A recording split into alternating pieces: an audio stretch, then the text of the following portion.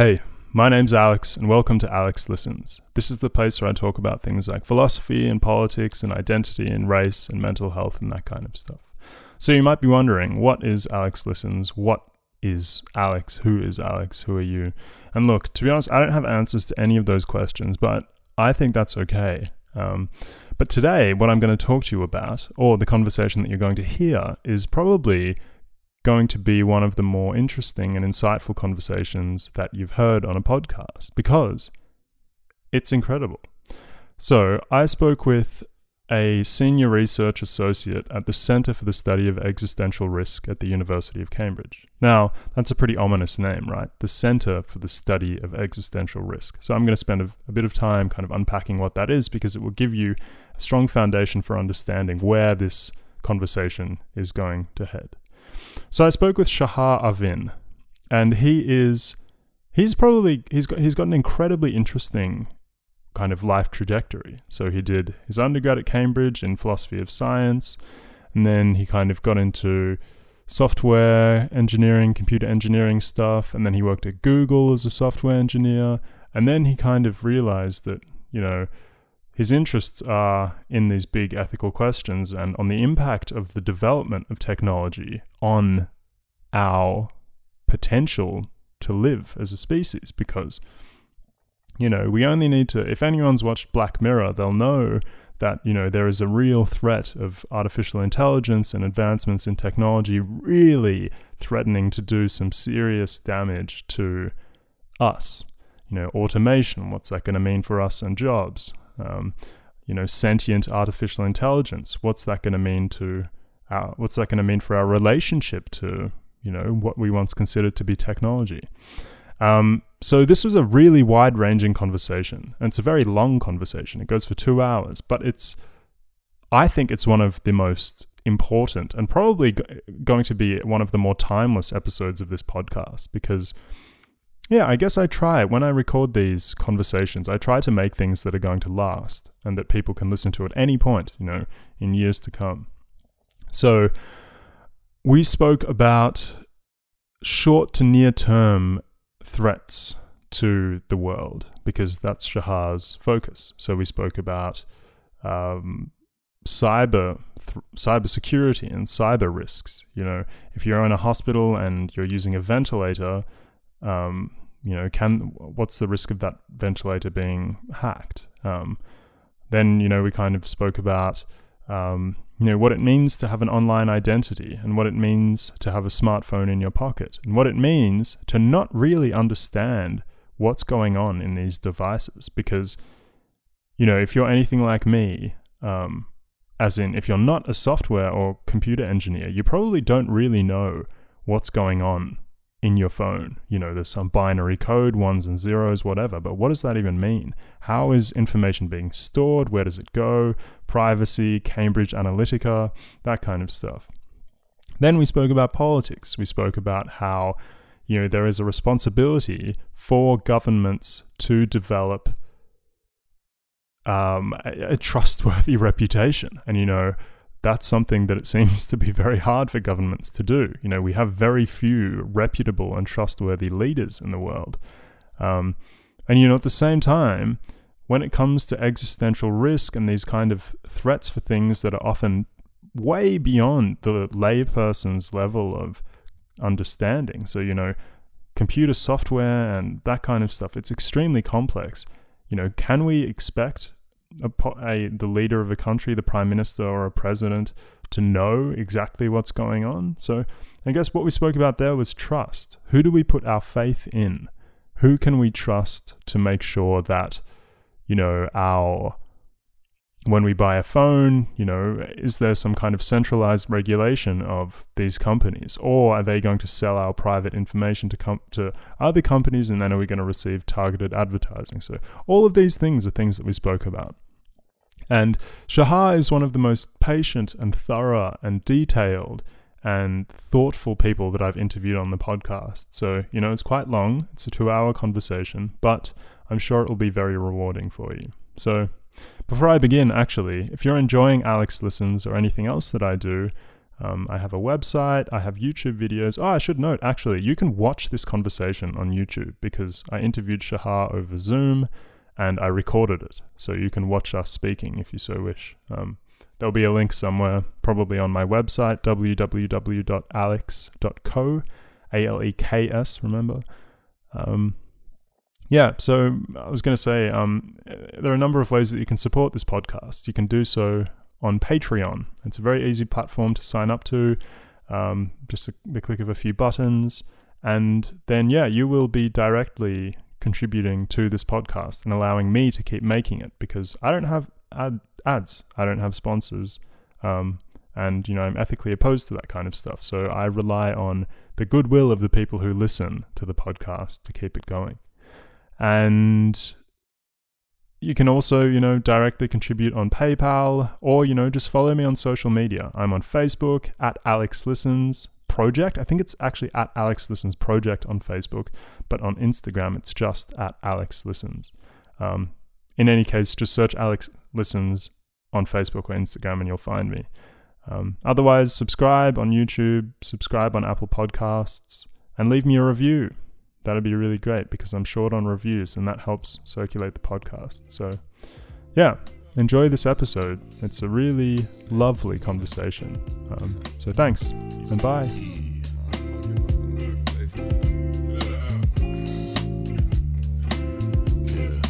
So hi, Shahar, thank you. Thank you for coming onto the podcast. Pleasure. Okay, so I guess one thing that I'm not very good at doing, which I should really do more often, is getting people to introduce themselves. So I suppose for an audience who doesn't really know that much about you, apart from what I've told them, which isn't that much, how would you introduce yourself?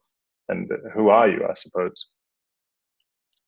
Sure. So the tagline, my job right now, there is a center at the University of Cambridge in the UK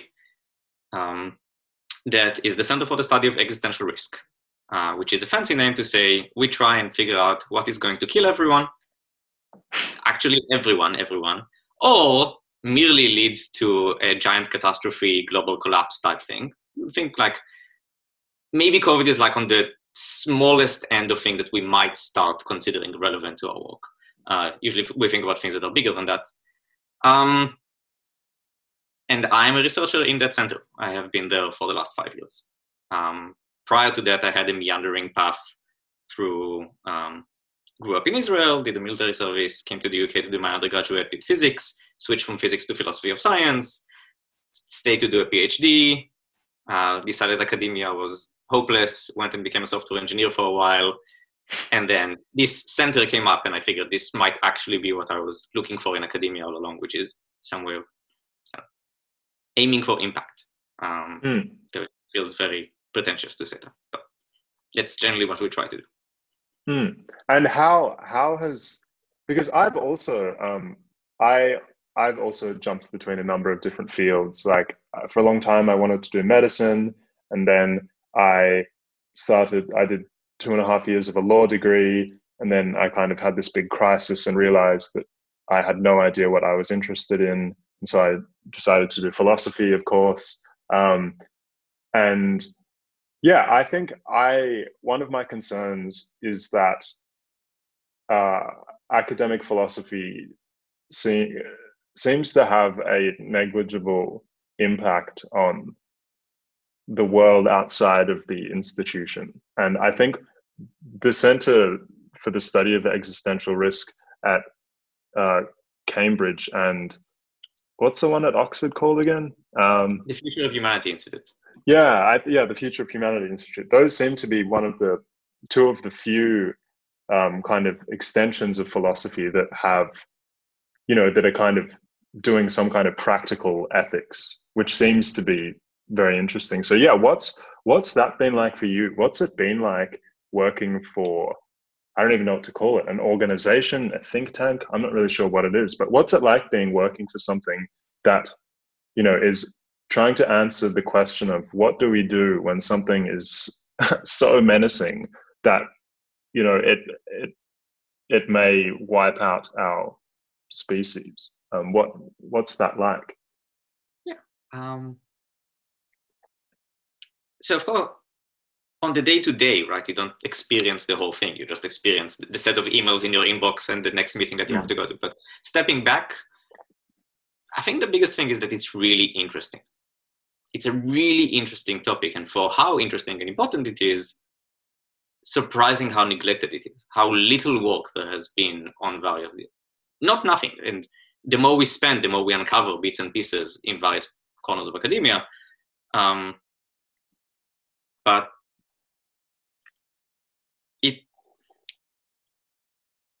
I think that, so there are many things you can do in the center. There are many things that we do in the center, because there are many facets to this problem. Once you start thinking of the world, not in terms of disciplines, but in terms of problems, and how do you mix disciplines to try and solve these problems, I think you get a lot more excited about doing research and related work. I really like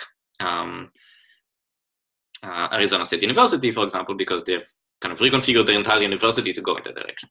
I think CSER is a tiny example of how you can do these things within more established universities, is try and create topic or problem-focused research centers. And I think we have more traditional philosophers who think about applied ethics, kind of the consequences of generally everyone dying and what does it mean from different perspectives. I have taken a slightly different route, which is, I think philosophers are very, particularly philosophers of X, say philosophers of science, because they've already have some experience in looking at a field from the outside and trying to understand the underlying assumptions and why some debates persist and so on. They're fairly good at convening conversations that are multidisciplinary. A lot of what I have done at CSER has been of that nature, is try to find a problem that is relevant to the question of how we are going to die and how might we stop it, and to get people in the room who have the right expertise but who don't usually spend any time on this problem, and get them to talk to each other and answer some naive questions. I think philosophy has been pretty useful for that. Okay. Because I think the center that you work at has people from, it seems like people from every discipline, which, you know, that's quite overwhelming to think about, all of these people with different kinds of expertise coming together. But I suppose, you know, the things which pose existential threat are complex, and, you know, they are multidisciplinary. So I guess it makes sense that you have to bring together all of these different kinds of people who wouldn't otherwise be talking to each other. And yeah, I think like that's you know, quite a beautiful thought, because often you know, departments at universities are really stratified, and, you know, like cognitive science in psychology doesn't want to talk to philosophy of mind, and, you know, they resent each other. And at least that's what it's like at my university. Maybe it's different at Cambridge, but yeah. So I think I'm glad to hear that, you know, there is conversation between lots of different disciplines. That gives me hope for, you know, the future of academia as being a more cohesive narrative rather than all of these disjointed things. Okay, so I suppose we can begin our discussion of existential risk with a question that I can ask you, which is, what are you concerned about at the moment? That's a good question, particularly because I would have given you a very different answer prior to COVID-19. And the timing of it, I don't know if you would say it was fortunate or unfortunate, but I became a father about a week before the UK went into lockdown. And so me personally and a few other colleagues, we were kind of tracking what was going on with the pandemic. I wouldn't say we were on any kind of war footing in January and February. We were maybe getting a bit more information than an average citizen would, weren't really kind of taking a step back to rethink everything. But then both being on parental leave for 3 months and everyone being on lockdown for 3 coming up to 4 months really forced me to take a step back and think, what do I think about everything we do with existential risk? And it took me back to a maxim that I had, I think, when I applied. I gave a talk in my interview to see whether they wanted me to be a postdoc at the center. They wanted me to give a quick talk, 7 minutes or something like that. And in the talk, I said that there are 3 steps that you have to do if you want to be an effective existential risk research center. You need to find out what's going to kill you. You need to find out how to stop it. And then you need to implement those strategies that would actually be necessary to stop the thing from killing you. And when I came, I've just come from spending a year in industry, and I felt that that third part was very weak for academia. Getting their ideas out there in the world and making sure that people don't just notice them, but actually take them on board and change their behavior based on that was something that we're not particularly good at. And then I kind of forgot that because I got stuck into lots and lots of projects and convening lots of discussions about how can machine learning help us solve climate change, lots of other things. It was at the back of my mind, but I think it seems, time will tell, but it seems that in the case of the response to COVID-19, implementation was the biggest failure point. In many places around the world, like pandemics are not a new concept. Coronavirus are not a new concept. The idea that they could be highly infectious, so they could move from animals to humans, that they could move from animals to humans in wet markets. None of these are new ideas. How they might spread globally, not new. We have models. They're fairly good models. How we might respond to them, not new. We exercise those things at government levels. The UK was meant to be one of the countries that are best in the world at pandemic preparedness. It has been top of their national risk register, and the fact they even have a national risk register that they take fairly seriously suggests that not only did we knew what was going to kill us and knew what we should do about it, and yet the response has not been uniformly good. And like the argument that we could have done a lot better is that some countries have done a lot better, including countries that have been fairly close to the epicenter of the pandemic. And well, some of it might be down to culture or weather or previous exposure to pandemics. I mean, we don't know yet. I think it's very easy to jump to conclusions and to explain what's going on with your pet theory, whether it's ideologically tinted or scientifically tinted. I think it's going to take a while before we're going to figure out everything.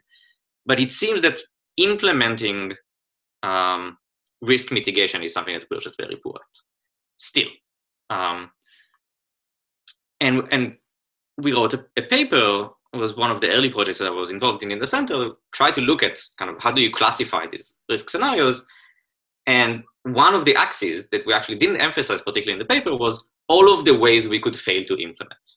And it's about individuals and their cognitive biases and their failures to coordinate with each other or not having enough skills. Going up to institutions, not having enough budgets, having institutional capture, not having the right codes of conduct, not having the right networks.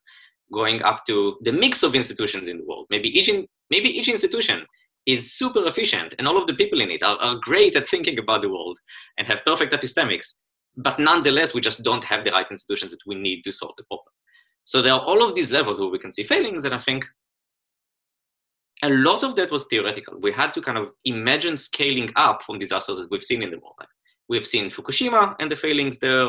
We've seen we can go all the way back to the 1918 Spanish flu. We can see other cases where complex natural technological, social technological, and other issues became disasters, and they expose some failings that we can start analyzing and thinking about how we might do better. But I think COVID kind of swept through and exposes kind of a whole layer of failings at the individual, institutional, and super-institutional level.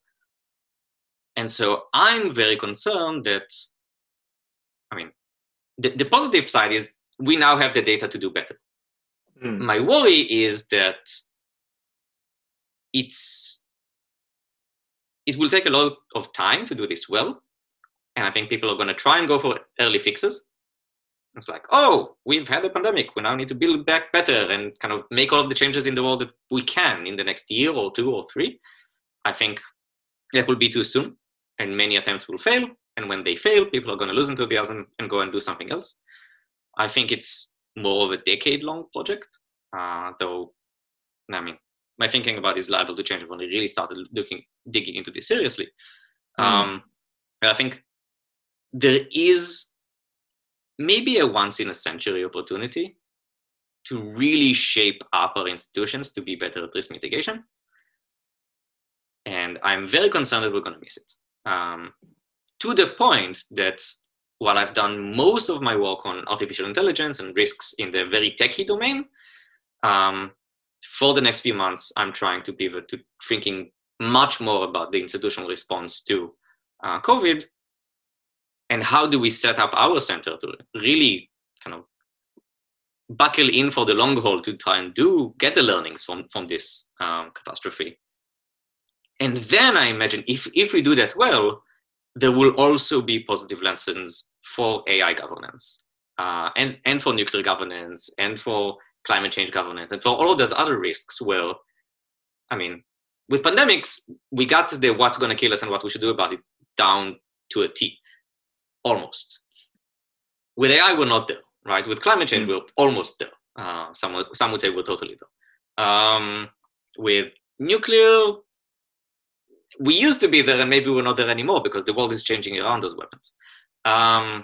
But regardless of where you are with the first 2 stages, if you're bad at the 3rd stage, you're going to be bad at the 3rd stage for every risk. And so I think that's something that I'm now much more concerned about. Okay. Okay, so there are a number of questions that I have after that. I suppose, yeah, I think one thing that's been, so before we started talking, you asked me, or you said it would be interesting to hear what it's been like in Australia on the ground. Yeah. And I guess what's interesting is that I was studying at UCL until March, and I had to come back. And so I kind of saw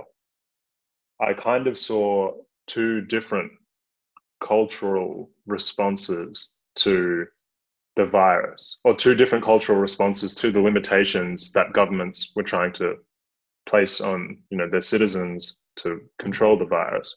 And Australian culture is very well. It's based on Anglo culture, where we are a colony, or a former colony, a penal colony, and so there are lots of similarities in the ways Australians think about, risks and threats and having their freedom limited. That is probably a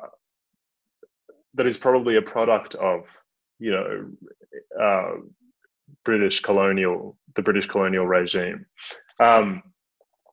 But there is a part of Australian culture which is it's a stereotype, but it's also quite accurate. And that is this kind of carelessness, this kind of, it's going to be okay. Like, don't worry about it. It's fine. Things will sort itself out. Things will sort themselves out. And what's interesting is that hasn't really been the response of either the Australian government or the Australian. I'm in Melbourne, so I've only seen a very small pocket of how people have responded. But we didn't have the herd immunity kind of motivation that the Johnson government had. The Australian federal government kind of very quickly tried to close the borders, and they very quickly started placing everyone who was coming into the country into hotels for a 2-week quarantine period. And at the moment, Melbourne is in 2nd lockdown. And it's the only city in Australia which is having a 2nd lockdown. And relative to the UK, we have, relative to America, we have a very, very small number of cases. And yeah, I think what's interesting is that it seems like what is dominating conversation and what is dominating politics is trying to identify one reason why things have gone wrong, which is what you were talking about before. It doesn't really seem like there is any discussion of risk mitigation in the future or of any strategy being implemented longer term that's actually being discussed by anyone who isn't, maybe, I don't know, behind closed doors at an equivalent center for existential risk in Australia, if there is one. I don't think there is one. And so, yeah, I guess a question that I have for you is, you said that one thing, when you went for your interview at the center, you spoke about three things. One, identifying the threats. Two, I've forgotten, but three, what can we implement in order to prevent these things from happening? Or to, mitigate the risk, or to be sufficiently prepared. And I don't know if the third limb, what we can do, is really being spoken about very much, because I feel like still in Australia, things are very reactive. So there was a surge of cases in Melbourne. It kind of went from 2, 3, 4, 5 new cases per day to around 100. And then once it got to about the 100 mark, the city went into lockdown again. And now it's climbed to about 300. But that's it. That's all that's really being spoken about. I guess the narrative that I have understood is that the government is just going to be reactive again and again and again. It's going to be waiting for either a vaccine, or it's going to be waiting for cases to kind of surge, and then it's going to go into lockdown again. So yeah, I guess what do you think how do you think institutions need to change, maybe over the course of a decade? I'm not sure if that's a fair question, but how do you think institutions need to change in order to accommodate things like pandemics?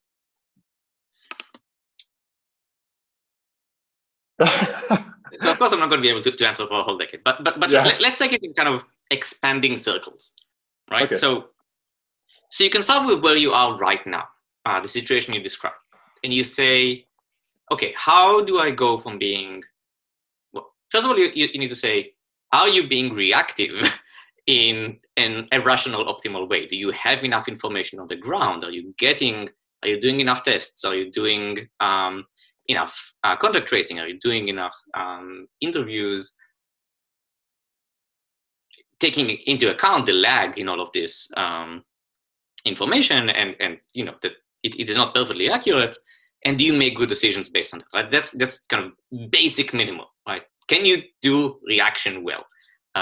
Take information from the world, act on it in an optimal way.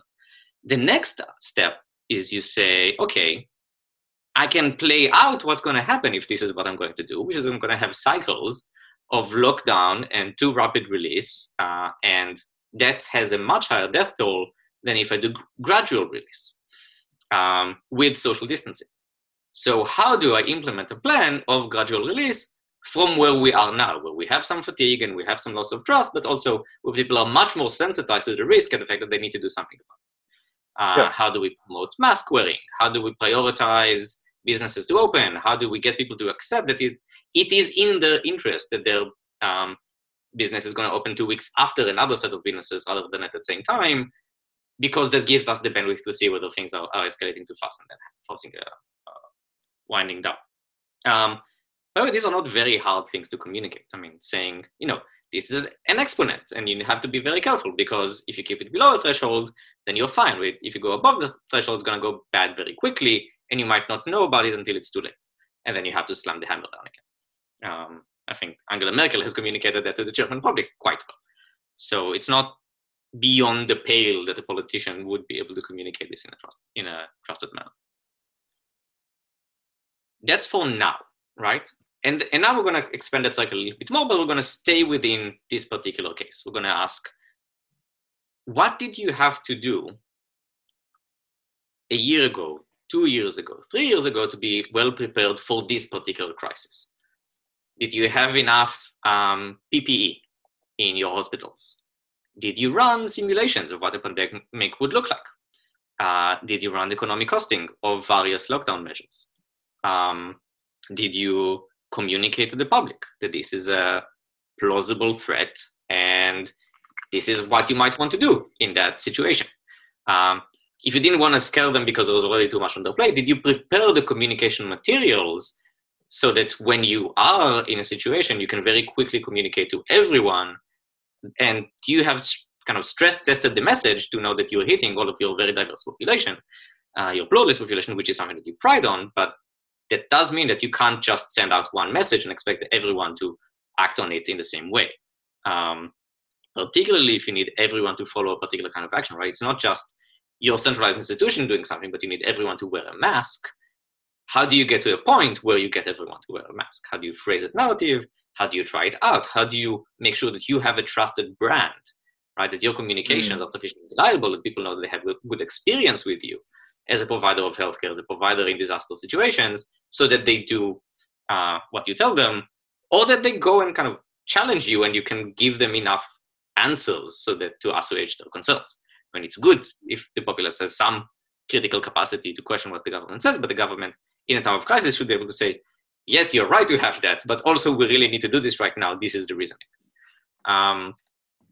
So these are all things that you could have done before the fact to deal with this particular crisis. And I think this is why I think implementation rather than risk identification or mitigation identification is the failure point, because at least I know that in the UK case, there have been numerous exercises and reports that said we need more PPE. But instead of the number of PPE going up, it went down over the decade prior to this. And this is local concerns about, there's this giant hole full of old equipment that I don't intend to use, and I can sell it because I'm under financial pressures anyway, and it means, more hospitals bed today. It's a value trade-off that if you don't have good risk communication and sensitization, is a sensible thing for someone to do in a local situation, even if you don't take corruption into this. And I don't know if there was corruption or not, but one can hypothesize. But even if you don't take that, just take local incentives for everyone taking the best action, and you would do the same in their situation, you end up in a society that's not prepared for risk. Now I'm going to expand it further. I'm going to say, okay, now that we're going to learn from this, we're going to have amazing preparedness for coronavirus pandemics. Are we going to have the same for flus? Are we going to have the same for outbreaks of bacteria that are now coming back because they are resistant to antibiotics? Are we going to be resistant to bioattacks? Are bioattacks more likely because people have a very recent memory of the devastating effect of a pandemic? And is that appealing to anyone? Do we need to reassess our threat actors? And what do we do about them? Would it play out differently from how we respond to pandemics? So far with health, we haven't even begun talking about similar effects, but that affect agriculture or affect livestock that might also have very large devastating effects. Say we're amazing in pandemic preparedness. Are we prepared for the next solar flare? Are we prepared for accidental escalation of nuclear tensions? Are we prepared for climate change? Right? Are we going to redivert all of our disaster mitigation just to pandemics and neglect all of these other big issues? That, as I said, I think COVID was on the smaller scale of the issues that we have facing us in 2020. It's just very salient. And how do you deal with the fact that you have one risk that is super salient and all of these other risks that you're already struggling kind of very much to get them on the agenda for politicians? And now it's going to be even harder, arguably. So these are kind of bigger and bigger circles of why I think this is a decade-long problem, because you build it bit by bit. Right. Okay. This question is a little bit left field, but do you think that as a species, we are not especially good at thinking about potential risks in the future and actually doing things about them. Like, why is it that, with so much evidence showing why we should change, for example, our attitude toward meat consumption, or towards, allowing, coal and mining companies to expand their horizons. Why is it that we're still consuming in the way that we do?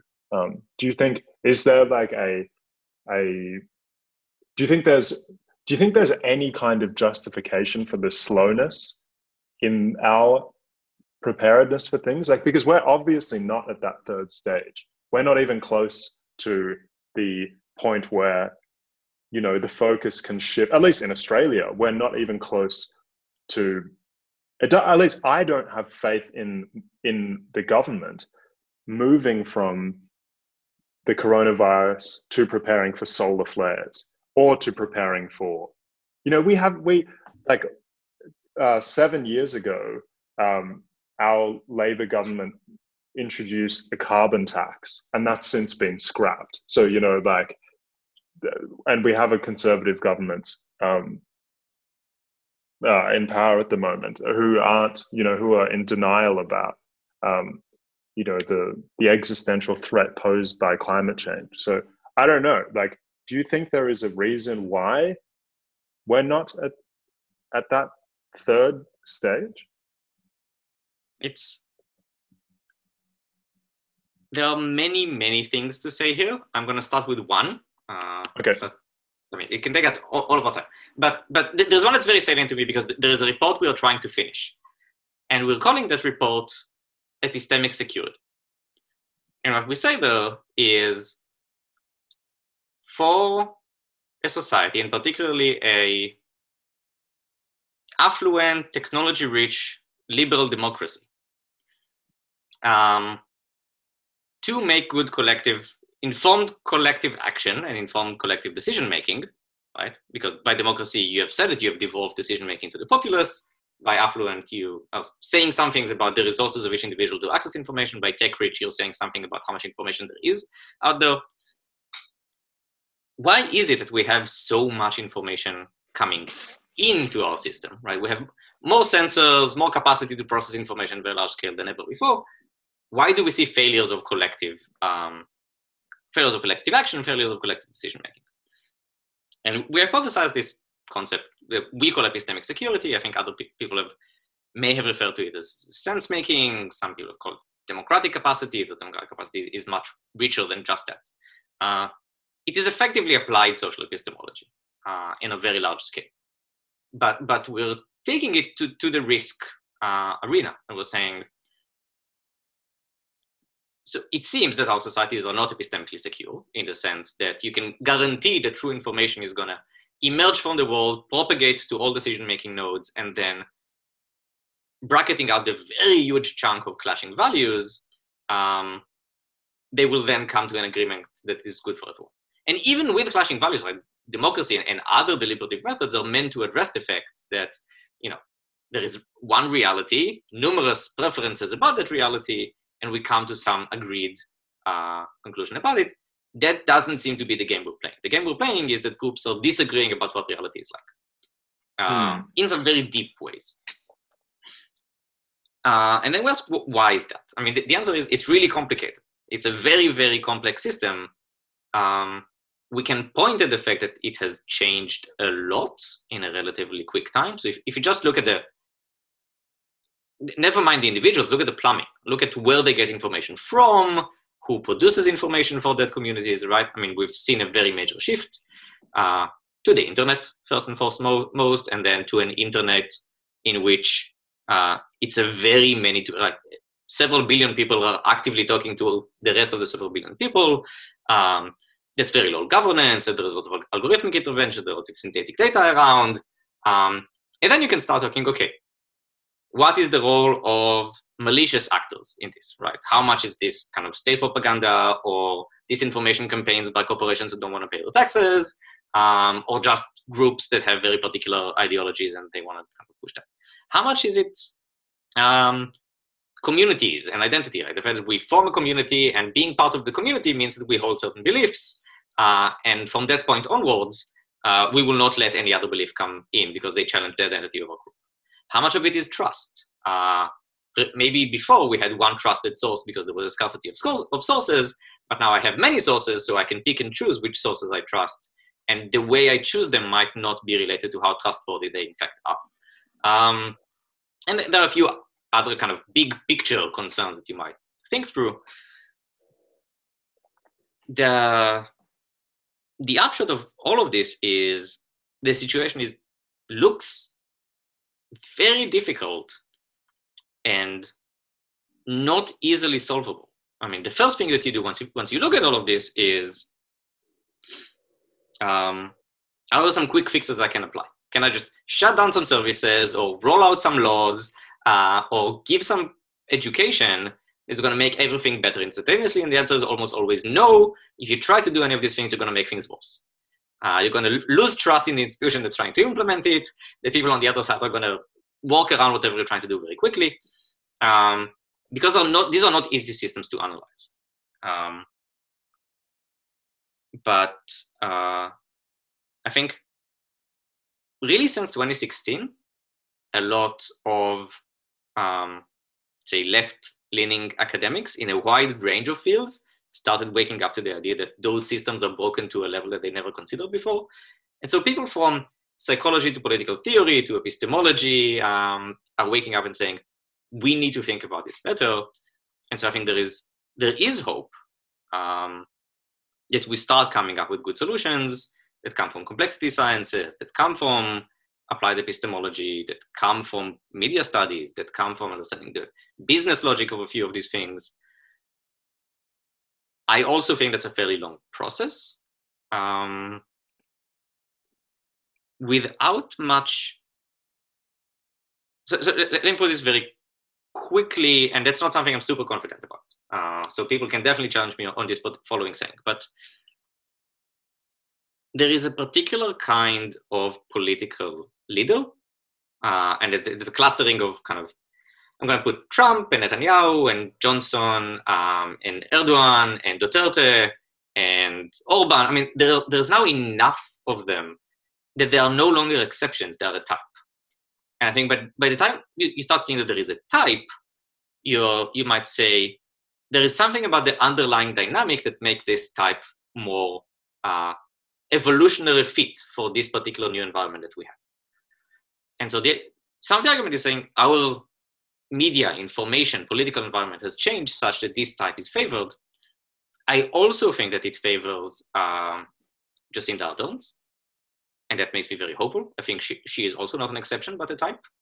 My hope is that in the long run, that type is more fit because it is better for the ecosystem.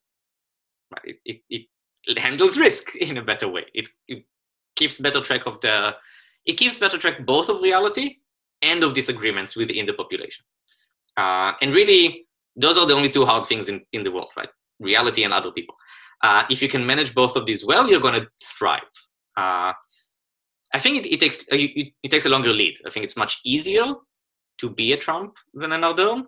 But I think once we start having lots of people thinking very carefully about what kind of information ecosystem we want,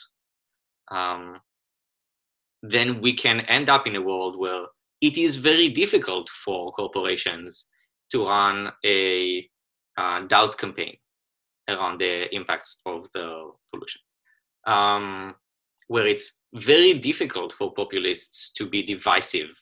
At least it will be very hard for them to play up false dichotomies in the population. They might still be able to play up real dichotomies in the population, and sometimes real dichotomies in the population need to be played out. They need to be politically addressed. But it will be hard to stoke up non-existent ones, or to continuously change which one you're stoking up so that you're never dealing with real problems. I don't think that's beyond the pale of what we can do. I think we've done so much re-engineering of our information ecosystem over the last 3 decades. We can do a whole lot more. I think we're going to do a whole lot more either way, because we can technologically, which scares me a lot. But I think if we do it well, we can end up in a much better place. The question is whether we do it fast enough. Yeah. Okay, yeah. I actually don't think that too many people would challenge you on that binary of the two different types of leaders. I think that's actually a really, I think you've touched on something there that many people are thinking about. What is that certain type? What does it mean for that certain type of leader to be elected? The Trump, the Johnson, and on the other hand, what does it mean for a Jacinda Ardern type leader to be elected? Because, with the shift to people being informed over the internet, I guess the consequence of things being on the internet in a democracy that doesn't censor what's available means that irrespective of whether you're in New Zealand or whether you're in America, you shouldn't be able to be presented with a radically different, a radically different set of information from different types of media. But that obviously isn't really the case. We have targeted advertising. We have, I suppose that's probably one of the biggest things. The whole Cambridge Analytica Facebook scandal with targeted advertising smears of politicians and the buying of information by private companies, and the consequent forming of ad campaigns to influence political opinion. So but I guess I'm pretty terrified by because I don't believe that there is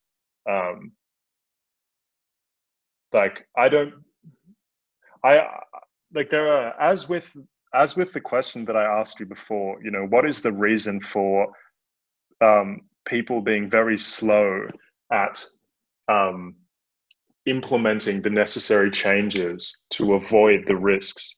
I could ask you the same question about, what is it about people that positions them to elect a leader of the first type, like Trump or Johnson, versus what is it about people that positions them to elect a Jacinda Ardern type leader? And there's just it's so overwhelming trying to at least I find it so overwhelming trying to piece together a coherent narrative for explaining how those kinds of things can happen. But I suppose one thing that you said that really resonated with me was we have totally reshaped so many different horizons over the past 3 decades, I suppose. We have economics has changed, academia has changed, healthcare has changed, politics has changed. All of these things can change, and we have the power to change them.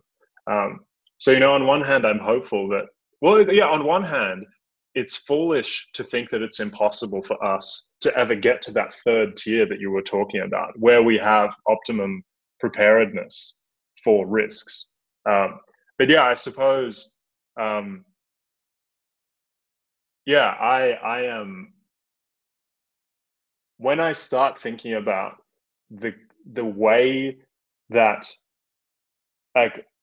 when I start thinking about what I can do, I feel this kind of hopelessness, kind of like an existential hopelessness that we are too far gone, or that it's just like it'll be a lot of trial and error. And I guess my fear is that we don't have that much time to do trial and error, political trial and error. We don't have, how many more Trumps can we have before how many more Erdogans can we have before things go horribly wrong? Okay, so maybe I think we've covered a lot of ground on the topic of the existential risk of pandemics. So maybe we can shift to another genre of existential risk. So hold on, I think my blind is, there's light shining in a strange way. Give me 1 second. Okay. Yeah, so the first thing I asked you, your reply was that, the first thing you said, so the first question I said, what are you concerned about at the moment? And you said, over the past, if you asked me a few months ago, it would have been very different. So what were you concerned about before the pandemic? Yeah.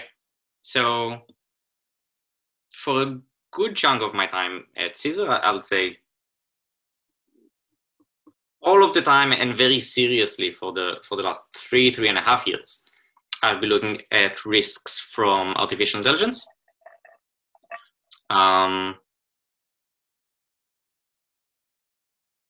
give a mini. I mean, I know my answers are long anyway, but this one is going to be long. But I mean, feel free to interject at any point. But it's kind of I think it's good kind of break down the space of AI risk, because I think there is a lot there, and it's very easy to confuse the different types. And this is not a breakdown that I could have come up with at the beginning, but I think it's one that I'm very comfortable with now. I like to think of them as kind of now risks, things that AI systems are already doing right now, that either are harms or are potential harms. Near term, which it's not a great category, but it's roughly systems we can kind of imagine how we might build them. Okay. Where there is, like, if you pick a top machine learning researcher and you say, would it be possible to build a system that does X? Could you roughly sketch out how you would do it? And like, yeah, sure, you would probably need to do this and this and that. Which in some cases mean it's 20 years from deployment. But in some cases, it means it's 2 years from deployment. Kind of how hard it is to get the data and the funding and so on and so on. And then long term are things that we have good in principle arguments that we will one day be able to make machines that do X. But we don't even know where we would start. Right? We don't even have, theoretical machine learning has not gone far enough to even begin to answer the question of how we might do this in code. But if you're a physicalist about the brain, if you kind of see various trends in other intelligent beings, animals and so on, then there's like, yes, one day we will be able to make machines that do this thing, that have these properties, that have problem-solving capacities across these environments in this level. So with this separation, then you might ask, what are accident risk? What are these systems are not doing what we wanted them to do and bad things happen? What are malicious risks? There are bad people out there who are trying to harm other people, and now they have access to those kinds of systems.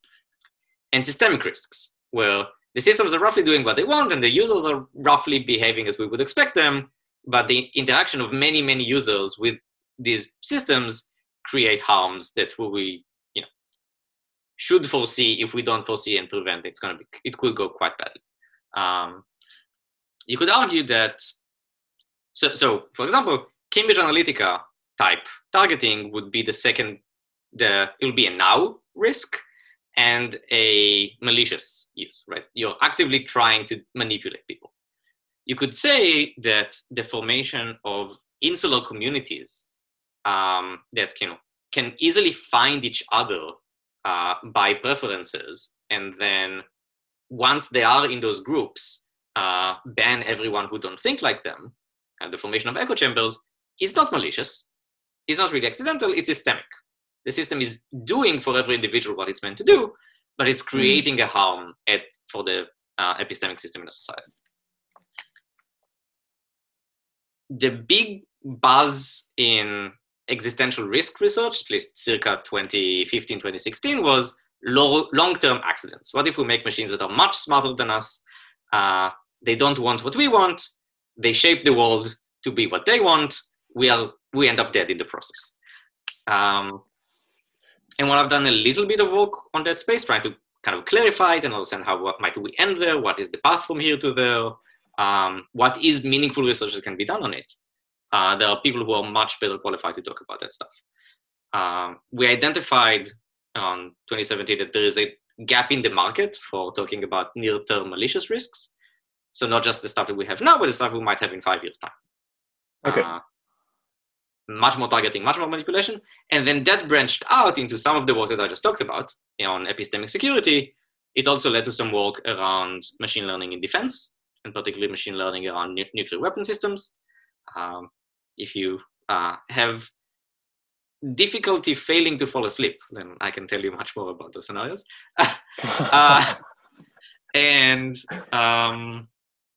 another thing that became apparent is we can come up with these risks, but we are very bad at situating them in the bigger world, right? So you might have, I don't know, very convincing chatbots that masquerade as people, but you want to think about that at the same time as you have various culture wars and a very strong desire to bring people together to agree action about climate change. And different corporations in different parts of the world fighting for market share and different regulatory regimes. Like all of that extra detail changes how you think about the risks and what you should do about them. And so that led me to much more into the direction of participatory foresight, where I try to get people to role play those futures from the position of powerful actors to really try and flesh out, all of these interesting futures kind of to help me and them think about what should be done. Okay. There's a lot of, what do you want to start? Yeah. I suppose I think one thing.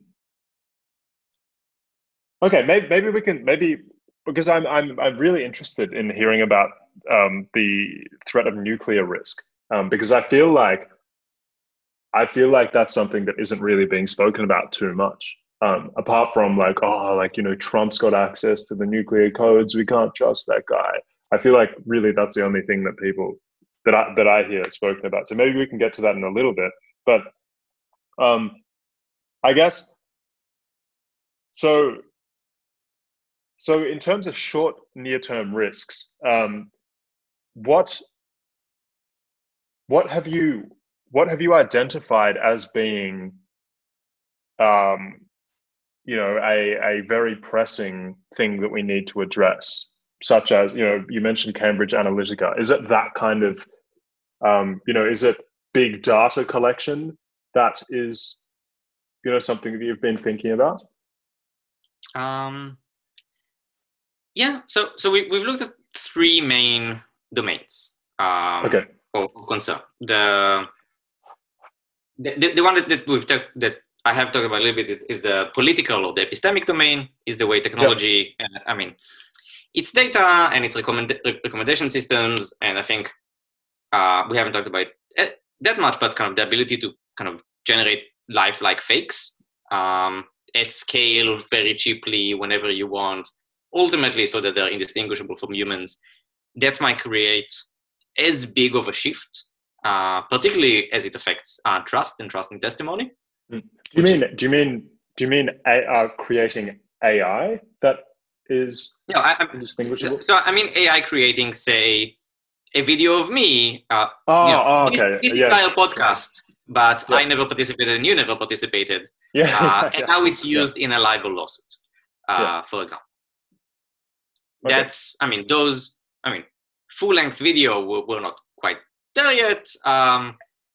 For images, no, you can already go to does this person exist?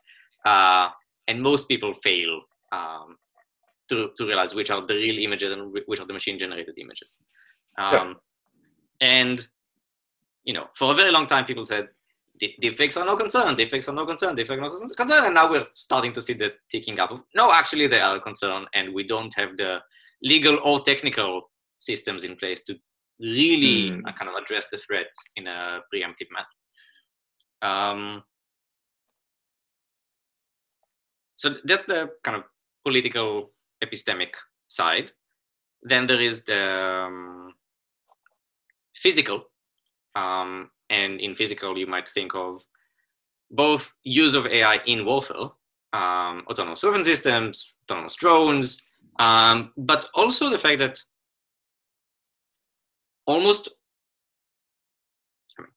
that's definitely hype. There will be many systems around the world that have small computers in them that are trying to run some cognitive services for you, that are physical in the real world. Right? It can be your thermostat, it can be your car, it can be a hospital piece of equipment. If you can undermine these at scale quickly, then that's a very big vulnerability to society that wasn't there before because it didn't have those systems before. Yep. Particularly because it's a new way of writing software, and it comes with a whole new set of bugs that we don't know how to solve it. And then the third one is the digital domain, and really we're talking here about cyber. So this is not about the physical systems that are vulnerable because they have AI in them. This is AI can be used to find vulnerabilities in other computer systems. And I mean, I think we've already seen during COVID and just before a ticking up of just how much state-on-state cyber warfare is going on. I mean, I think there have even been statements that the UK grid has seen attacks that they've been able to thwart. It seems like there are, Israel and Iran are now kind of every week almost reporting that either they've been attacked by the other or accusing the other of attacking them, or even taking pride in attacking another, which is insane if you're in a, why would you do that? But there's some deep calculus around deterrence that goes on in the space that we are just not very good at theorizing about. And when you have heightened conflict at machine speed that you're not very good at theorizing about, that is, in a world, unstable. Yeah. Yeah, because I guess so I know I'm not a software engineer, and I'm not extremely literate in code or in computers. I guess I spend a lot of time on computers, and I have a basic, I probably have I think I probably have a significantly better understanding of how computers work than the lay person. Partly because I'm curious about how they work, and also because I was born at a particular time and I was raised, or not really. I was born in '96, so I guess I kind of missed, my childhood wasn't based around technology and computers. But what was your first computer? My first computer was a Lenovo ThinkPad that was given to me by my school in 2010. Did it have the internet on it? It did have the internet. Okay. But before that, my dad is really interested in technology. And when I was in primary school, he bought me an iPod Touch, which also had internet connection. But, internet in 2004, 2005, it wasn't. I think all I would do would be I think I tried to pirate some songs that I liked, and then I think I ended up getting a virus on the iPod Touch. So yeah, that didn't go very far. But I guess the point of me talking about, actually, okay. I have a question for you. Because you worked at Google for a while. Yep. How did you, what's been your background in tech and computing and that kind of stuff? Yeah, so I remember, I don't actually remember the model because it was 2 models before the 286. I remember the very first computer we had was, large floppy disks, one for the operating system and another for the game that you wanted to play, and the monitor was green and black. I remember, I remember the first internet-connected computer was 4 generations after that, and it was already in junior high that we got that. And so Yeah, and I was a very geeky kid, so but it was mostly video games. I was not interested in programming. I mean, some kids in school were, but then in the army, I got to serve in a unit that required knowledge not just of computers but of coding. And so they're like, forget all the theory stuff. Here's just a very crash course on how you code computers. Go and code computers. And so and then I had to spend 3.5 years doing that. And so I came out actually being not amazing, but okay software engineer. And I kind of stayed in that loop since. I did a short job before coming to Cambridge, and then I kind of was working with startups throughout my degrees. I was always more interested in physics than I was in computer science and math. But it was always there, partly because I think, for very simple reasons, but it seemed very clear that it will be a good way of making a side income, even if I stayed in academia. And then when I went to Google, when they accepted me, it's like, okay, I'm a good enough software engineer, but the year I spent there made me a much better software engineer.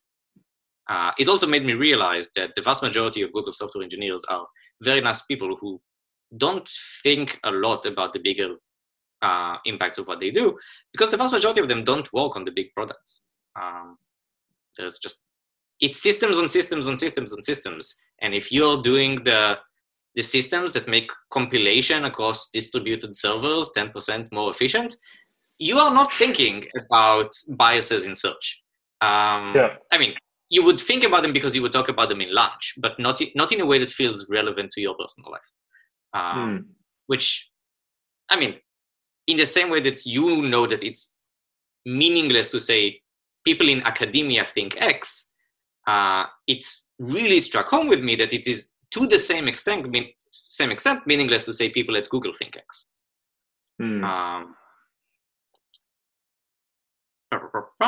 So I've been a techie to some extent all my life. As with everything else I do in my life, I try to be the person with the least information about this in the room.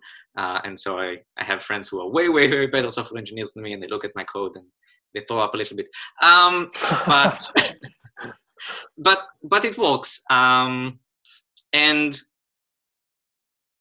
I think that maybe it's something more general to say, but I mean, I coded a model for my PhD in philosophy of science. Because if you have skills, you should take them to where they are scarce. That's the way of having the biggest impact.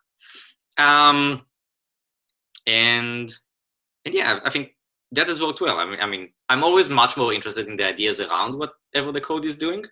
And so when I now work with startups, that's why I try to bring in. It's like, there's a bigger world out there, and that's going to do things with your code. Let's think about that.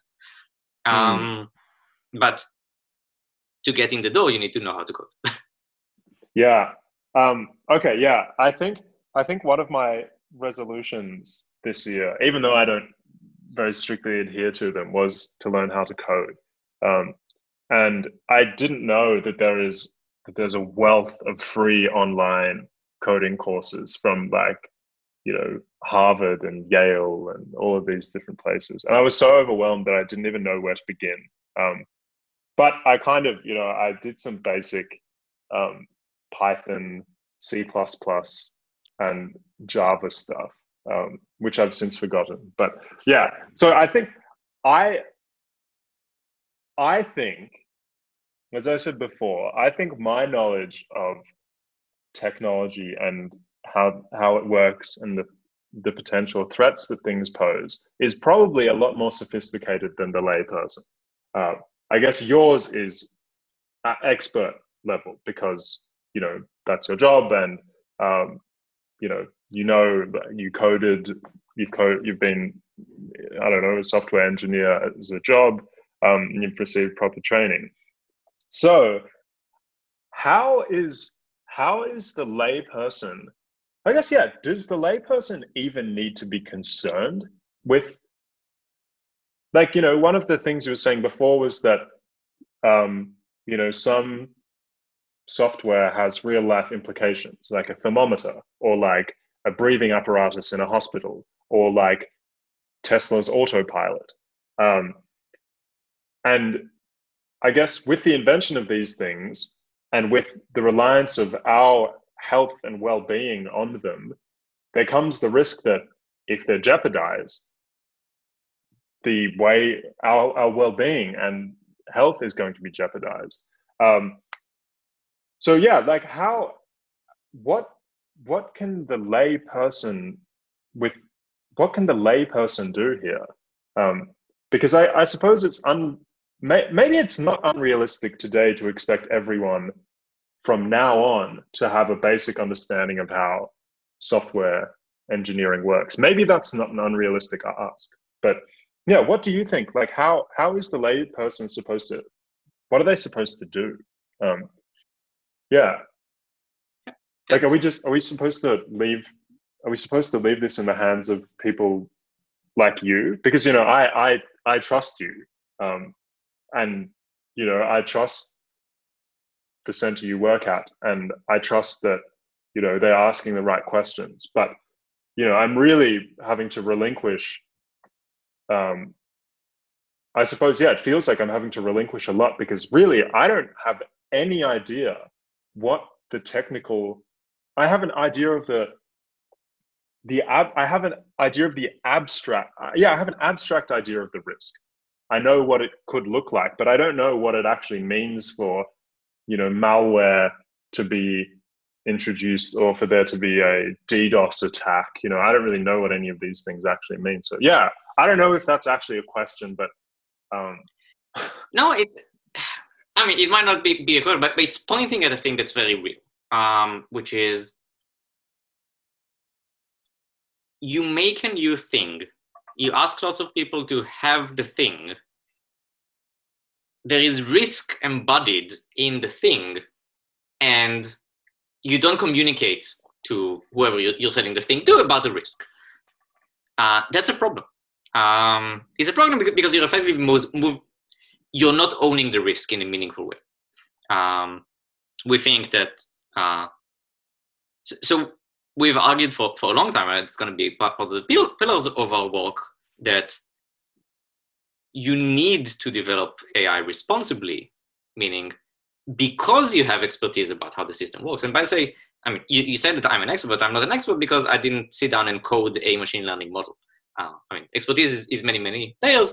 I'm at the levels where I can talk to experts and by asking them naive questions, get them to sufficiently explain the thing to me so I can write a report, which is I'm comfortable with that level.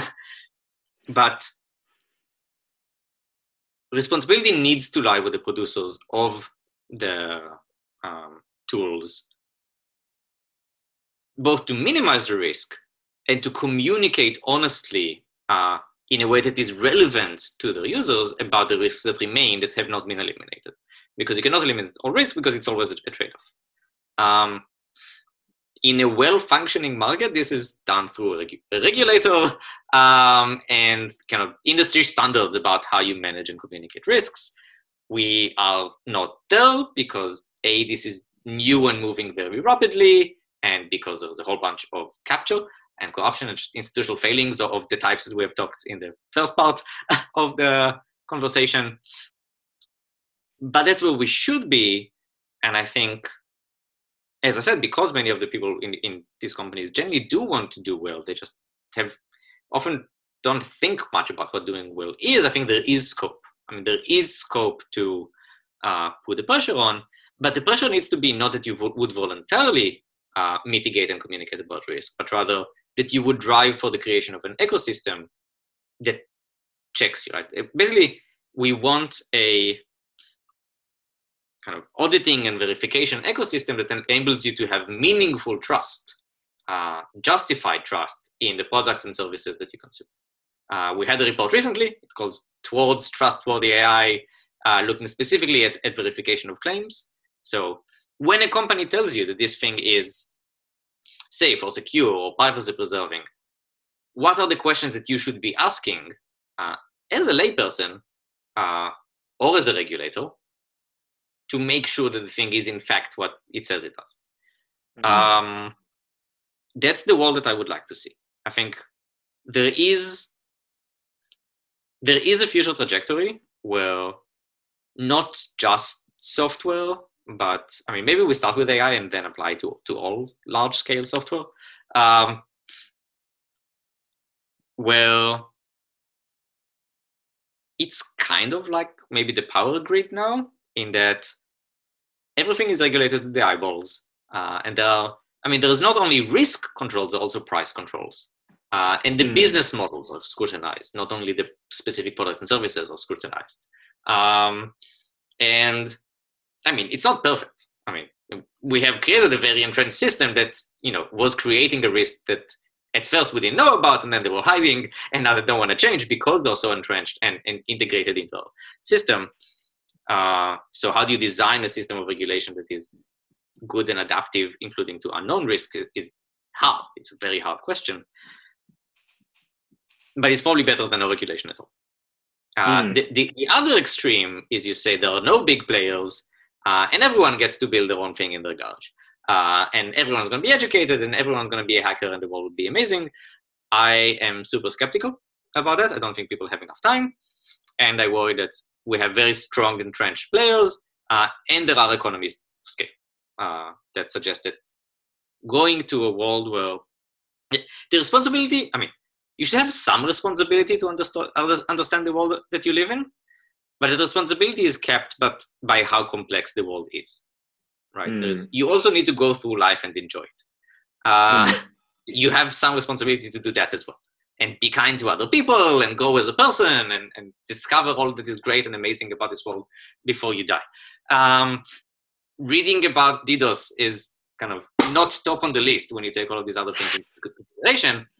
And so it should be the responsibility of the people who are making a system that's vulnerable to DDoS to tell you the minimum that to kind of convey to you in the most efficient way what you need to know so that you choose to engage in the service.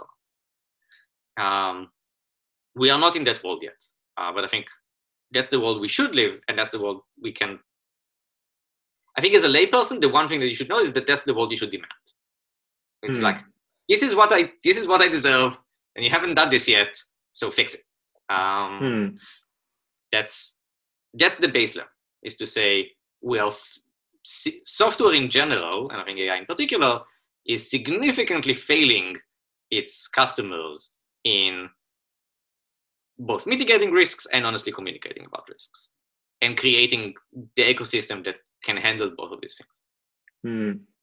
And they get a bit of a pass because they're young, but not forever. I think that one of the things that you said really, like, I have all of these memories, and even like recent ones, of buying new tech. Like, for example, like I have an iPhone, and I was like, there's really, I have no idea how this thing works, and I have some faith in Apple because I've read some things on the New York Times, which I guess is my newspaper or journalism reporting agency of choice. I've read some things on there about Apple, kind of scrambling personal information before it goes back to their servers if you use their Apple Maps or whatever. And it's different with companies like Huawei, who supposedly provide the CCP with unadulterated and unregulated access to personal user information. I guess these are the two claims. This is like kind of the dichotomy that I feel like is being provided by the New York Times. And I guess because I'm a curious person, and because I'm an extremely skeptical and sometimes extremely paranoid person, I hope to actually understand what it means for something to be encrypted and for something to be, like in this Zoom call, for example, there's a little, next to the record button on my end, there's a little kind of shield with a green shield with a tick in it. And when I hover over that, it tells me that I'm using an enhanced encryption. like, what? I don't really know what that means, but I've been told that encrypted messaging is a good thing, and I guess I haven't really felt as though it's been necessary for me to try and understand what that means. But that being said, I think I have enough free time for my responsibility to understand the world around me to be greater than that of someone who has less free time. And that's probably not a fair thing. It's not fair on a number of levels, partly because, my moral framework, if a world was to be extrapolated from it, it wouldn't be a world where people are so tied down by work that they don't have a lot of free time. But at the same time, I don't really know what the relationship there means with people's responsibilities to understand the world around them. But yeah, I suppose, I don't know. I'm just, I agree with you when you set out that path or when you set out that kind of landscape of what an ideal, or what a good society should look like, that we should advocate for. One where there is government or where there is regulation of what it means when Apple tells me that this is a safe phone that's mostly impervious to threats, and that they're not going to harvest my personal information and sell it to companies which are then going to give me targeted ads and take all of my money. Sure, it's one thing for a company to say that, but I guess it's a totally different thing for there to be structures in place to ensure that that's actually the case. And yeah, I mean, I don't see how, I don't see how that isn't something that we could implement. It's definitely something that can happen. I guess it just takes probably takes either a sufficiently scared population or a sufficiently educated political leadership in order to implement something like that. But here's something that will probably send a shiver down your spine. Australia currently doesn't have a minister for cybersecurity. And while, it's maybe you could raise a question about what the responsibility of, no, what it means to have a minister representing a particular area means, and whether that actually means that there's going to be funding and, kind of greater care directed to this. But 2 weeks ago, the Australian Prime Minister announced that we have been for a while on the receiving end of one of the, I think, the biggest cyber attack on pretty much every branch of Australian government.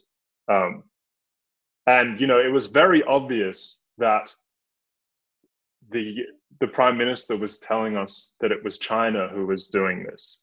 But, for political reasons, and there was there was a lot of kind of satirical cartoons and journalism about, how he was dancing around, saying the word China. But yeah, I guess there was very little that was said about it. And I was concerned, I was concerned for a number of reasons, partly because, universities, including my own, were, ones that were targeted by this large-scale cyber attack. But I didn't even know what it meant. I didn't even know what it meant for a cyber attack to be taking place. And then when I heard that we didn't even have a minister for cybersecurity, which I didn't know, I felt even more concerned that, the people who are supposed to be making, big decisions, probably, well, I don't know. I guess one thing that we spoke about earlier was sufficiently trusting the government and sufficiently trusting the people who have expertise to be able to make the right decisions. And I guess what it feels like has happened is that I don't think that I, as someone who thinks they have a more advanced form of, I guess, technical understanding than the lay person. I don't feel like who could potentially understand some of, the basics of what it means for a cyber attack to take place. I don't feel like I've even been sold the faintest image of the government being remotely competent at handling something like this. So, yeah. Okay. And what exactly do you do at your work when you say you talk to tech, deep learning programmers, machine learning programmers, and then you said you ask them naive questions and you write a report? Are you advising them for things that they should be thinking about? Or are you advising governments? Or what's actually Yeah, I love the question. What do you actually do is a great question. Let's park the cybersecurity thing on the side. There are many things to say about that, but what do I actually do? A big chunk of what I have done over recent years, and I don't imagine that changing a lot, is find a question that's sufficiently interesting and sufficiently neglected, figure out who are the people you would need to have in the room to answer it, get them in a room, call it a workshop, have some nice food, pay for the hotel bills and flights. I mean, I guess nowadays you would do it on Zoom. Try and make there be a good dynamic so that they trust both each other and you sufficiently to actually say what they think rather than corporate agenda. Many of them are academics. But also just get them to think creatively about the problem rather than come with the things that they always say.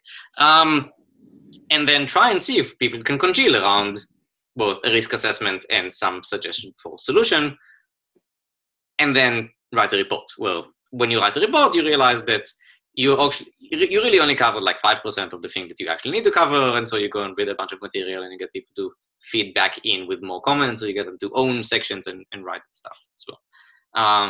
Some of these go better and some of these don't go very well, but by and large that has been our main mode and some of the biggest successes.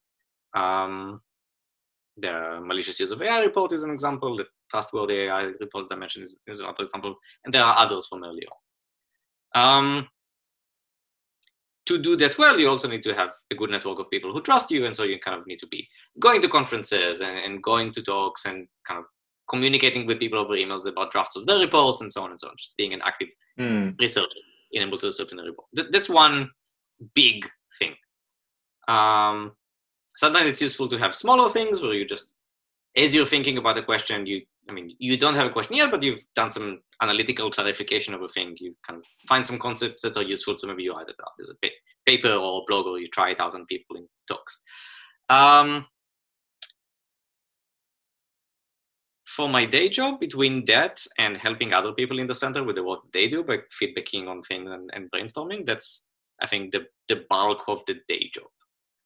There are other things that fit within that are specific projects. So I have taken on a responsibility on the ethics committee of the Machine Intelligence Garage, which is an accelerator for AI startups in the UK.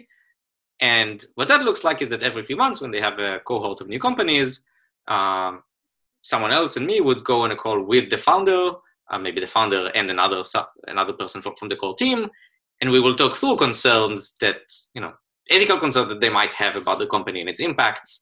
And there's a very big framework that a bunch of fancy people came up with that I just get to use. It's actually, I like it. It's really nice. So that's a small thing, right? It's once every few months, but it's really that other direction, or kind of go directly to practitioners, talk to them about some of the things that we've picked up. Another one is just go and give public talks, and podcasts like this is take this information, make more available outside of policy world. Another is to do the same thing, but targeted at policymakers. So attend workshops, submit evidence to formal inquiries, participate in standard making bodies, that kind of stuff. And then because I'm me and I like doing things that are a bit unorthodox, I'll always try to have the weird project on the side. So a couple of years back, we got some money and did a project on creating a mod for Civilization 5, where instead of the science victory being you go to Alpha Centauri, the science victory is you create an aligned superintelligence and everything is good forever. But of course, if you don't invest enough in safety, then things can go horribly wrong and everyone will die. And just to see what that will look like. And I guess on a similar theme, in the last couple of years, with in fact a growing team of really nice people and some funding, we've been developing kind of a role play game where you kind of play the CEO of Google or head of the CCP, and you try and make decisions about the future of AI. I mean, playing games is fun, and if you can use them for research, that's even more fun. But the bulk of the thing is, there's the few months of preparing the workshop, then a couple of days of actually doing the workshop, and then maybe a year of collating all of that information, kind of the seeds from the workshop and all of the other stuff that you need to actually have a meaningful report. That's most of the time. And emails. And emails, yeah. Wow. Wow. I mean, that is an extraordinary amount of things to do. And yeah, I'm totally envious of your capacity to have a conversation like this at 12:33 a.m. Are you in Cambridge at the moment? I'm in London. My you're in London. Okay. In London, and used to need to be in the office more, so we live in London. But I'm a night person. I go to sleep late, so that's I think from very early on, I thought that talking about what I do is, it's both good for me because it helps me kind of figure out what I actually think about some things and whether I can communicate about them clearly, which is challenging for academics. But also there is a responsibility to do so. Right? There is no point me thinking about the things that are going to kill everyone if no one other than me knows about it. Yeah. Yeah. Well, yeah. I mean, that is part of the reason why I decided to make this podcast, because I realized that there was so much being said that was so important that wasn't leaving the institution. And I hoped to try and, bridge that gap. And yeah, it's hard. Like, it's hard to, it's kind of sad that it doesn't really seem like there is, maybe I'm not sure if we belong to the same generation, but I'm just going to suppose that we do. Our generation seems to be more literate when it comes to like the obligation of sharing, because we run the risk of like many things going wrong very quickly. And yeah, like that, I think that's really cool. It sounds like you've got a really incredible job. I am very fortunate. Yeah. But I'm sure you've worked extremely hard, to get there. So I guess, I don't know. Do you think there are any gaps? Do you think there's anything that we haven't spoken about, or do you think there's anything? Two curious people can talk endlessly. I think we've covered good amount of ground. And the only thing is, I don't think we found anything that we disagree on. Yeah. No, I don't think we have. And yeah, maybe. Maybe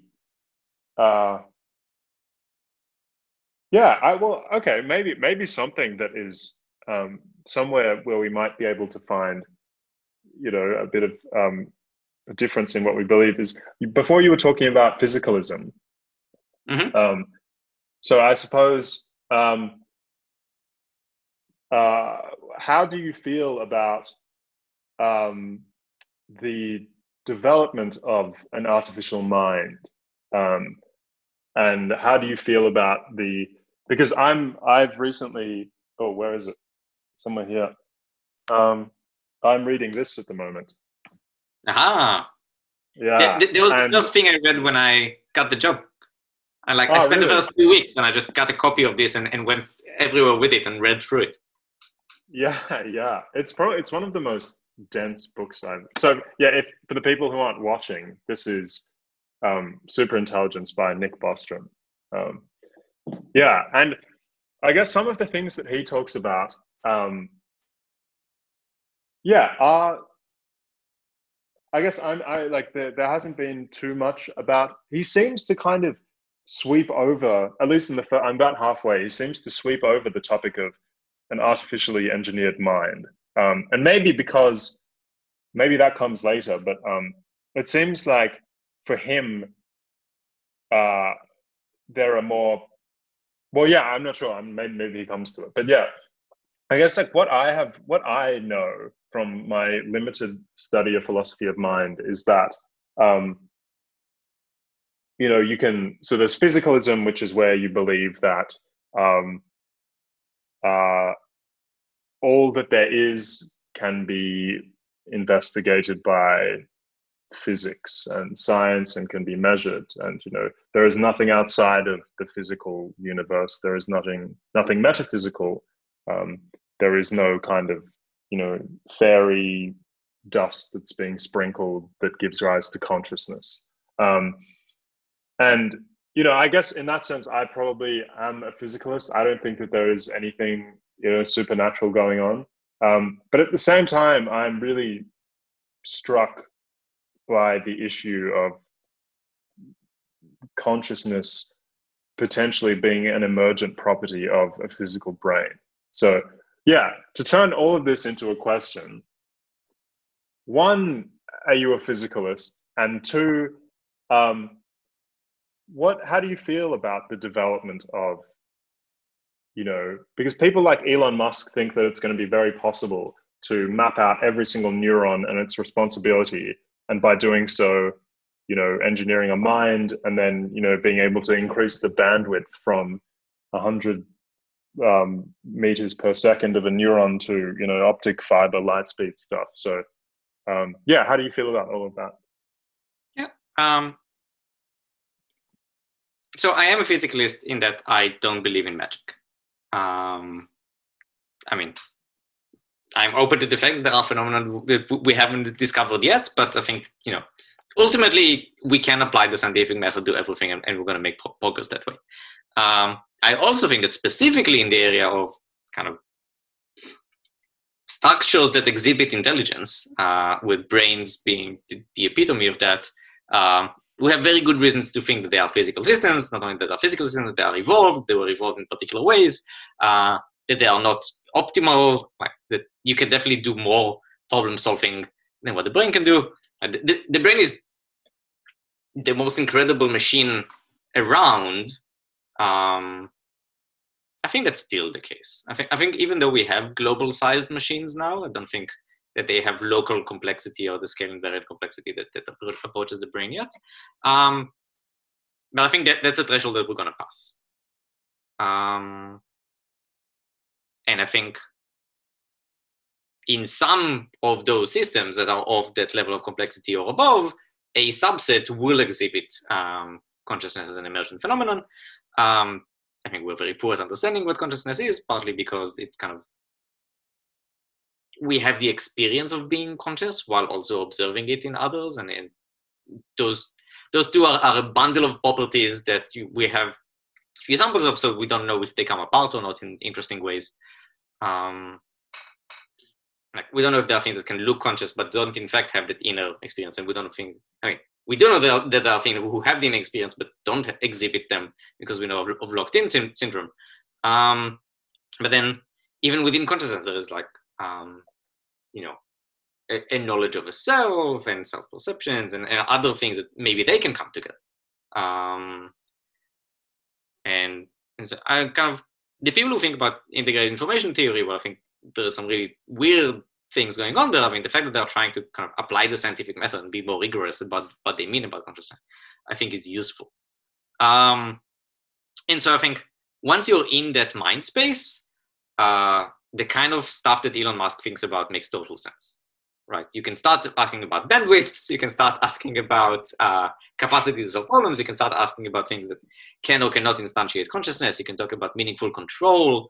I think there is, I know that you're interested in kind of his Neuralink stuff, and I think he said in the context of Neuralink something about meaningful control is constrained by bandwidth, right? So, and I think this is generally true, and in fact applicable much more to the world of law and institutions and corporations, but it also applies to brains and bodies, and ultimately will apply to technical systems. I think there is some vision of Elon that we will be able to, keep our meat brains, but also have enough bandwidth to control something that is operating at silicon speeds. The speed mismatch makes it not work at face value, but he's a very smart engineer, and I'm sure that he has not only thought of that, but hired very smart people to think very carefully about that. But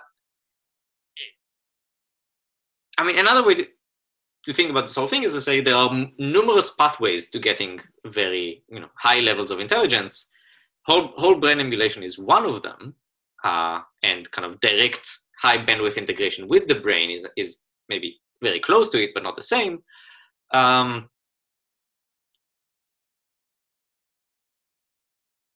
for one, see very fast progress on the other path, which is just have good algorithms that scale with a lot of compute and throw all the data in the world at them and get very sophisticated pattern recognition at the point that you get some generality, and if you put it inside an agent, then you also get some agentish behavior.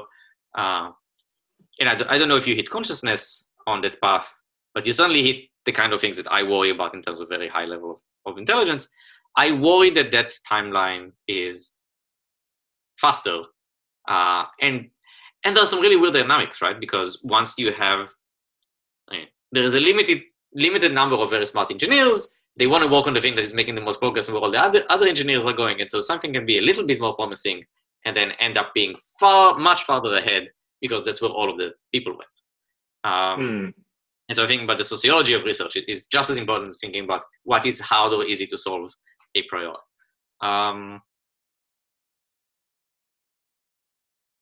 So I think, I don't know that it's just very hard to think carefully about what is consciousness, what is intelligence, and to what extent are we going to see them embodied in machines.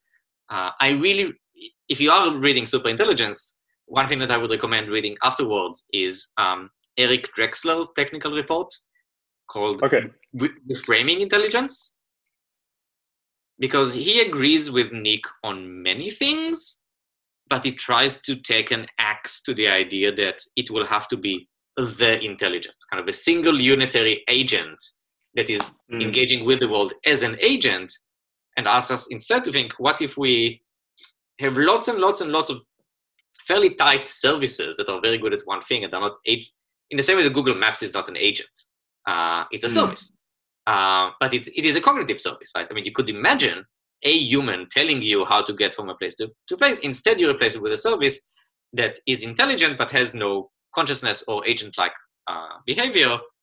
What if you tile the entire world with that? If you take all of the meaningful cognitive things that humans do, including creative ones, and you kind of just have millions of them, tens of millions of them, all combining to create a very cognitively rich world that humans engage with, but you never make agents in the superintelligence type. Because I've increasingly become to think that if the superintelligence world is closer than the whole brain emulation world, the comprehensive AI services world is even closer. I mean, that seems to be the thing that we're actually trying to build. Those corporations that are leading the research are trying to build. And that might mean that we don't have to worry so much about consciousness, at least in the near medium term. It's still a good thing to think about. I think it would, particularly if all of this speeds up the rate at which we progress, we may be at a point where we can choose whether we want conscious machines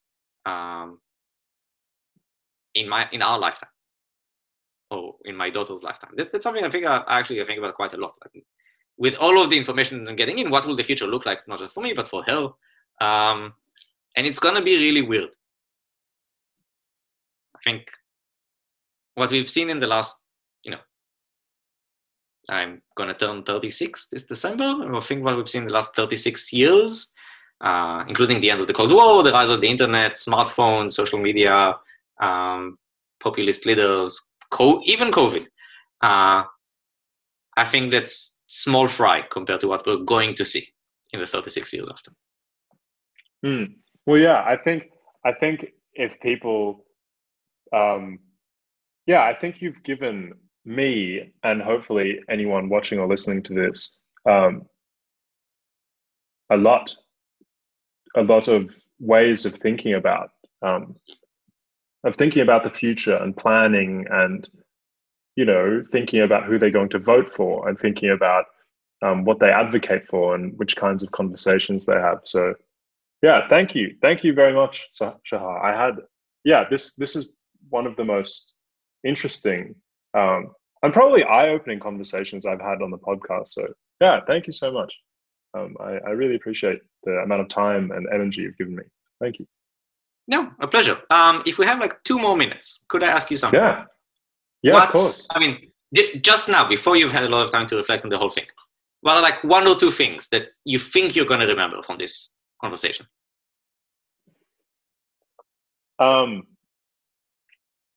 I think I'm going to remember that it's okay not to.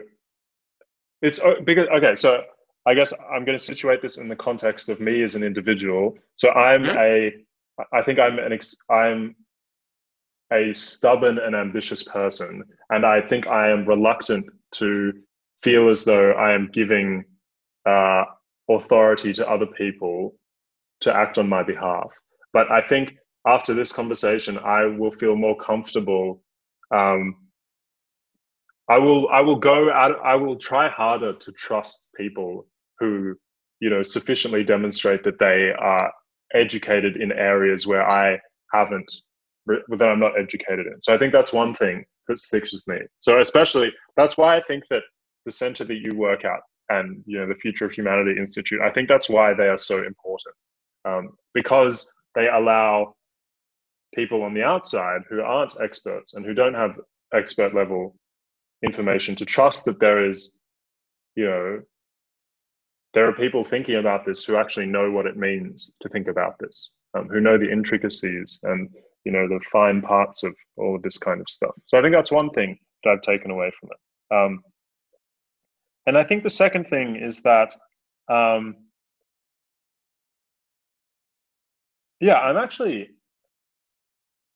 guess this has just reminded me of how I felt maybe 18 months ago thinking about AI. And I think,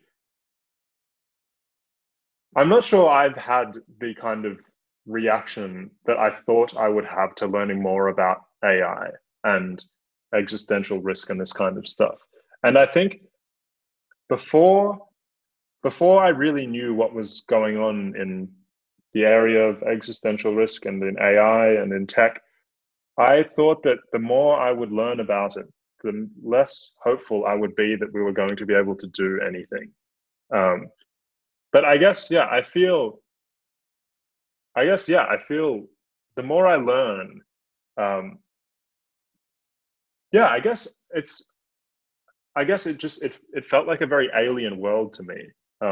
The world of, making of algorithms and of this kind of stuff. But I guess it feels a lot more accessible. I think I guess one thing that I've taken away is the importance of conversations about this kind of stuff. Because I think really that's one of the few things that can actually get through to people. I think I've been reminded that, my curiosity should come before my stubbornness. Can I ask the same question of you?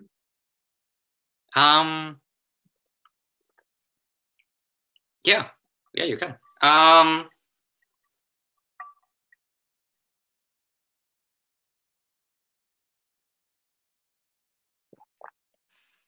I give answers that are far too long. No, but but I think seriously that, I mean, it's a very, very good reminder of how important it is to take time and do more. Talk to people who are not policymakers and are not engineers. Just, I mean, you're not the I mean, there's no such thing as a layperson anyway, right? But there are people outside of the circles that we usually talk to. And I don't think I changed what I said very significantly from how I would talk to a policymaker. And that's good. I mean, unless you completely fail to understand me, but it doesn't seem like you failed to understand me, which suggests that I'm saying useful things that are pitched at the right level. And it also means that I'm being honest. Right? If I find myself saying very different things when I'm on a podcast to when I'm meeting a policymaker, I would start worrying that I'm just telling people what they want to hear. And that's worrying. I mean, what you say about trust is interesting, because I try to, it's really, the scientist in me wants to say, no, you should always question things, right? And we need that criticism from the outside, but really this work on epistemic security is just, there's too much stuff in the world and we have limited time. Right? We are serial processors. There is no life and there is no society without trust. And so you can't go down the route of no trust. You have to go down the route of how do you match trust to trustworthiness. And I think to me, that means if I am going to be bestowed with trust, I need to be trustworthy, right? And it means it's not just, making sure that the things I say are true and useful, but also that if someone else was in my position, there is nothing major that I'm missing, right? Just because I happen to be broadly fine with capitalism and not have massive communist doesn't mean that I have the privilege of ignoring power relations or what capital does or the effects of those things, because if that framework is useful and someone else in my position would have used it, then I am not a trustworthy agent if I ignore it. And yeah, I think a past me who didn't take that as seriously, the notion that it is really actually very important if you are doing research to do it from as many perspectives as possible, I think we would not have been able to have a conversation with which we agree so much. And that's good. I think that's something I want to build on and also maybe try and communicate to people in my circles. Yeah. And I think I really admire it's like, I think I have understood a lot of what you've said. And I guess a lot of that comes down to you being a gifted communicator.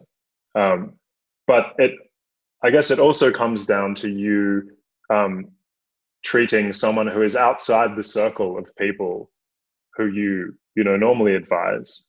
So, the policy people and the engineers and whatever. So me as being someone outside of that circle, I guess, you're treating me as someone who is, it's felt like you've been treating me as someone who is, worth, and my listeners as being people who are worth the